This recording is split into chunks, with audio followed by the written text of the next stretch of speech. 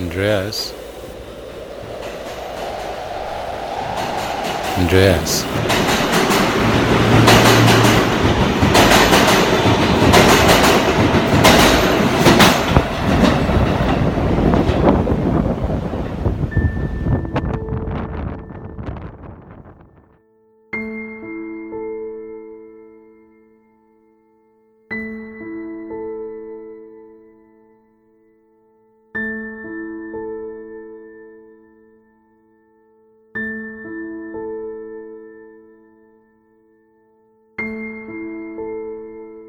This episode is in honor of my friend Daphne Lopez.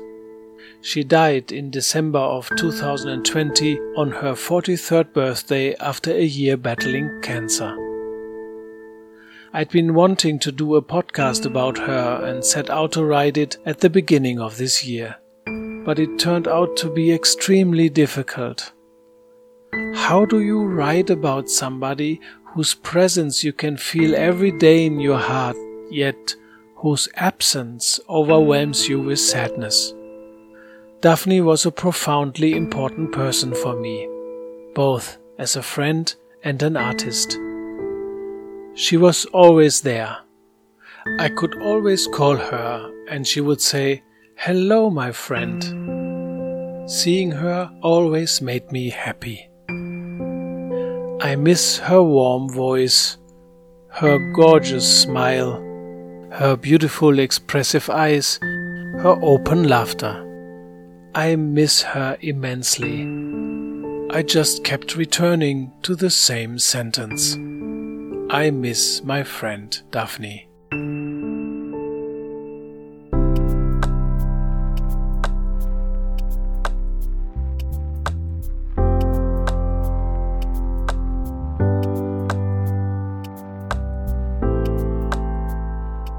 It was late September 2019.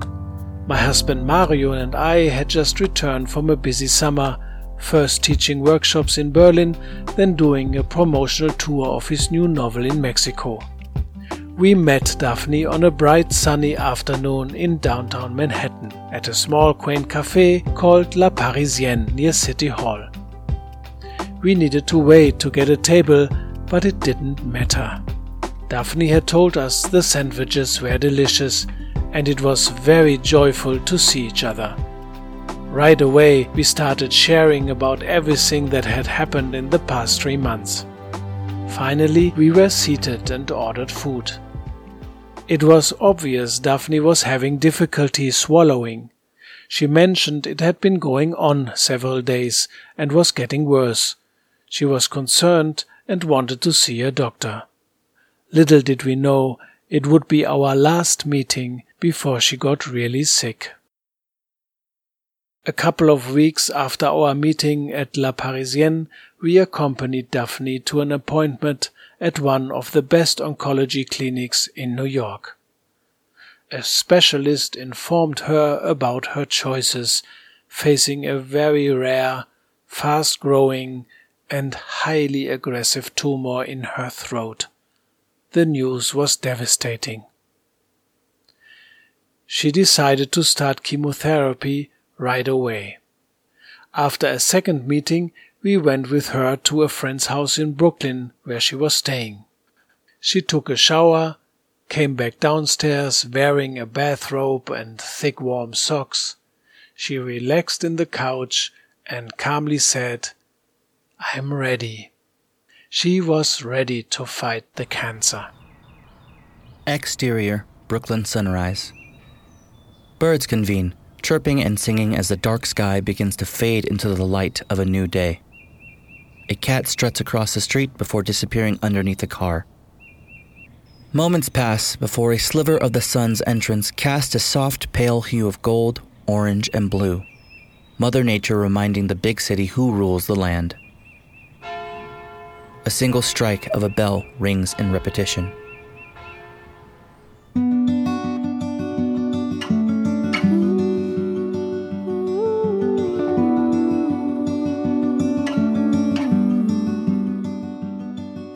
Daphne was one of my first friends in New York. Her family came from the Philippines and she grew up in the Bay Area. Mario had met her while visiting his old acting class in San Francisco. She had just moved here when I arrived, so we discovered the city at the same time. We liked each other immediately. One afternoon I met her at a street fair on 8th Avenue. I remember we were strolling down Chelsea, surrounded by the wonderful smells of spices from the food stands. I was feeling stressed, wondering how I would be able to keep coming to New York and stay together with Mario. Same-sex marriage was not yet recognized in the US.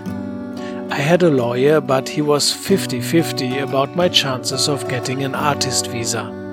Daphne listened to all my worries and thoughts, smiled at me and said I shouldn't worry too much. If the visa did not work out, she would marry me. And that was that.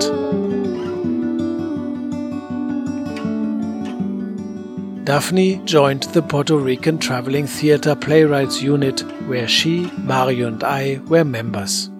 She became a wonderful writer. Later, Mario and I created our own playwriting lab, and she also joined it. Interior, Eve's apartment, early morning. The bell continues to ring every 3 seconds until a hand reaches out from underneath the covers, finding its way to the off button of the alarm clock sitting on the nightstand. The ringing stops. The clock reads 6:30 a.m. Eve Mendoza, Filipino-American, 30s, reaches for the water next to her bed and drinks the entire glass. In her screenplay Searching for Eve, the main character, a young Filipina-American woman like herself, tries to find meaning in her life. Her family upholds traditional female roles and can't understand her urge to be independent. This creates a conflict within her, and because of it, her attempts to find a romantic relationship end with her meeting the wrong guys. But through her journey of self-discovery, she becomes stronger and more deeply attuned to her soul. Interior, Eve's apartment, early morning. Eve, still waking up, starts her morning routine, heats the kettle, prepares coffee, cuts an apple, lights a candle, and sits in a reading chair. She takes a couple sips of her coffee, then closes her eyes. The quiet of the morning washes over her. Interior, Eve's apartment, early morning. Eve walks into the bathroom, turns on the shower, then sits on the toilet as she drinks her coffee. With her eyes closed, she begins to move her lips. No audible sound or words, just movement. She sits, mouth moving, and bathroom steaming. Interior, Eve's apartment, bathtub, early morning. Eve stands under the water, letting its pressure massage her back and neck. I am open. I am aligned with my purpose. I am receptive to the guiding system of the universe, effortlessly attracting love, abundance, and a joyful life to me right now. I am open. I am aligned. She repeats this over and over again, each time saying it louder. She turns around to wash her face, but flinches at the sudden change in temperature, retreating to the back of the tub to avoid the scalding hot water. Oh, ow!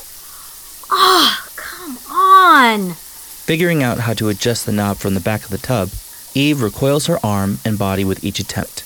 There is only one way: move into the hot water fully and risk momentary burn. She goes for it.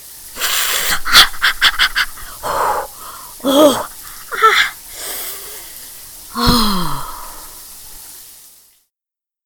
Daphne's scene where Eve is taking a shower captures her spirit for me. The water is getting really hot and she has the choice to get out, walk to the other end of the tub and turn the heat down, or step into the hot water and reach for the knob to adjust the temperature. She goes for the latter. In the same way, Daphne would not step back or around. She would delve into her experiences despite the fact that it might hurt.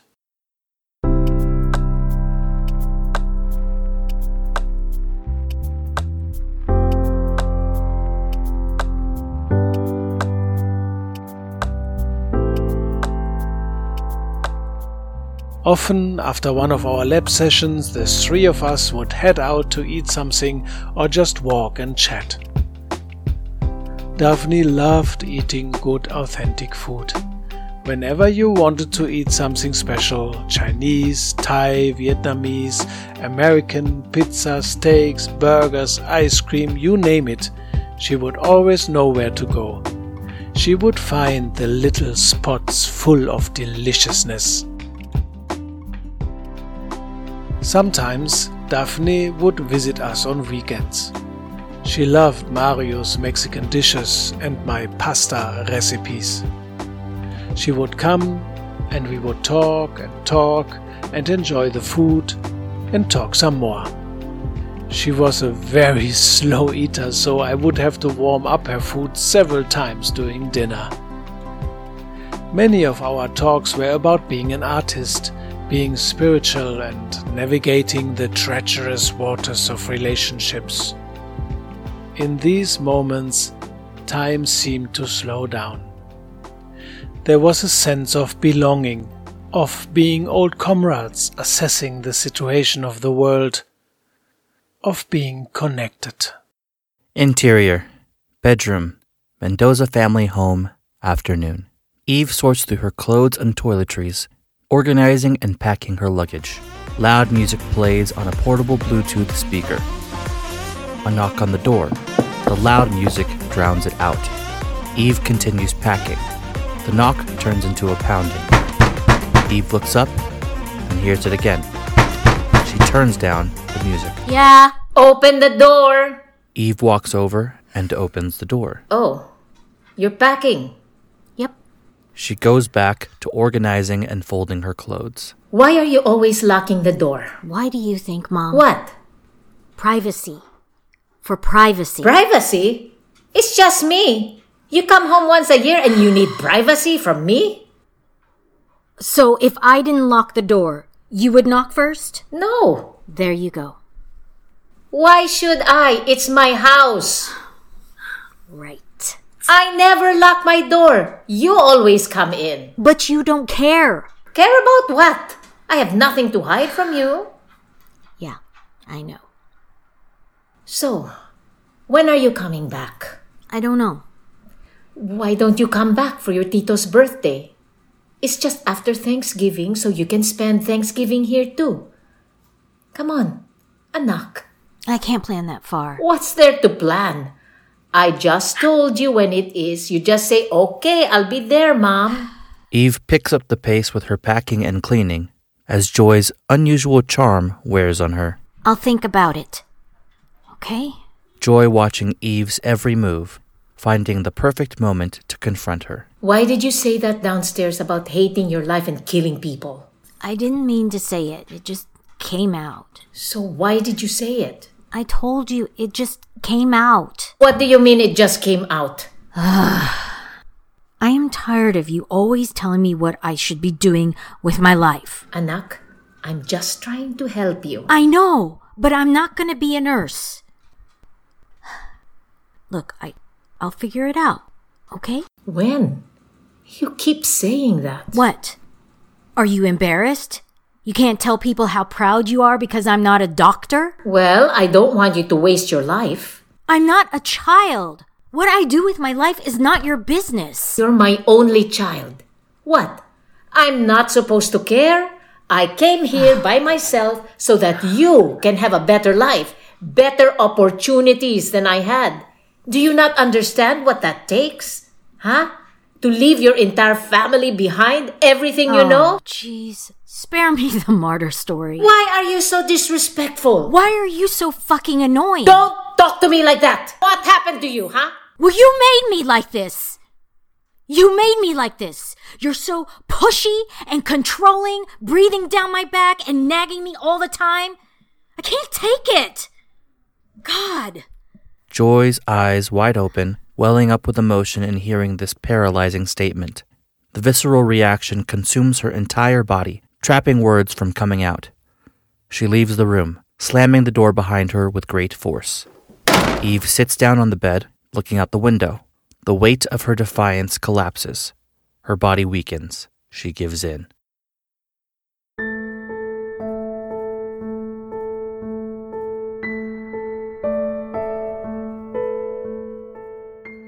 In August of 2020, after several cycles of chemo and radiation, Daphne found out her tumor was nearly undetectable. That day, she was euphoric. She wanted to go to the beach with us and enjoy the dusk, but then felt tired and decided to stay home. She was planning to return to Daly City with her mom and continue the next phase of her treatment in the Bay Area. In October, she had one last course of radiation in New York. She had just finished it in preparation for her move to California. All of a sudden, completely unexpectedly, she had a crisis and had to be hospitalized. The cancer had spread. In the next month and a half, she fell into a coma twice. These were Daphne's words from her last Instagram post on October 15, 2020.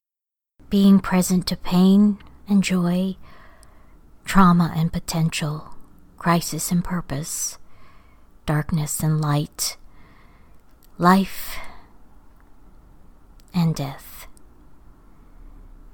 To take it all in and bow in grace has been the greatest gift and privilege of my life. To tune into what's underneath the surface, what's beyond the five senses, and connect to the depths of the heart during this intensely heightened and profoundly powerful time has fortified me in ways that's difficult to comprehend, given the conditions, the environment, and current state we're all living in. I haven't shared a funny, lighthearted post in a while. But, trust me, I'm laughing any chance I get.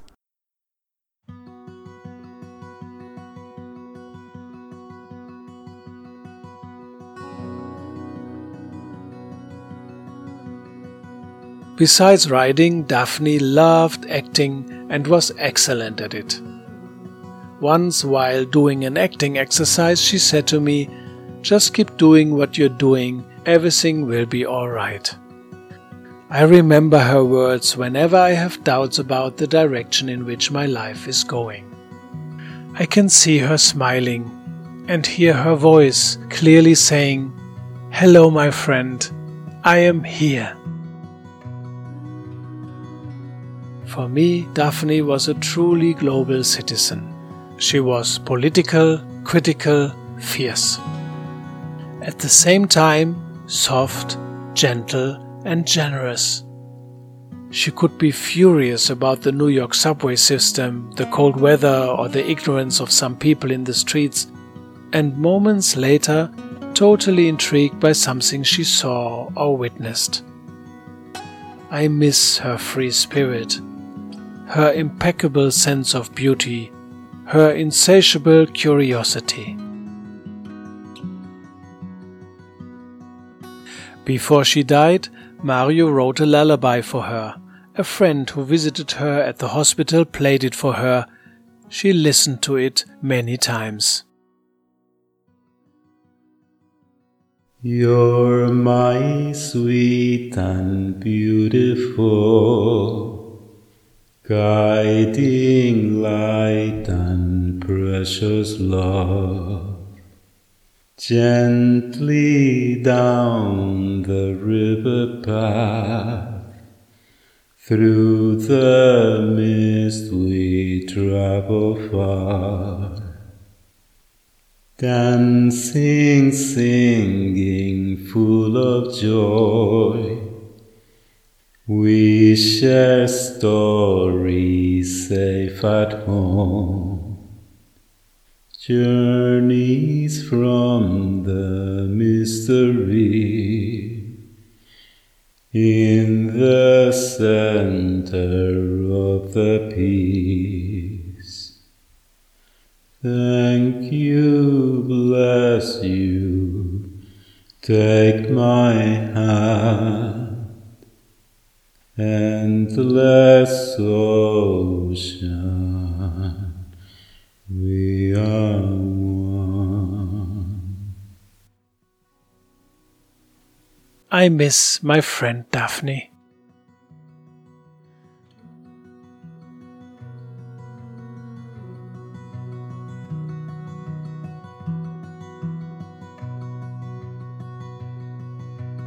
A very special thank you to Daphne's friends and actors Amy Colgado, who read the role of Eve and Daphne's last Instagram entry, Lydia Gaston, who read the role of Joy, and Josh Domingo, who narrated the scenes.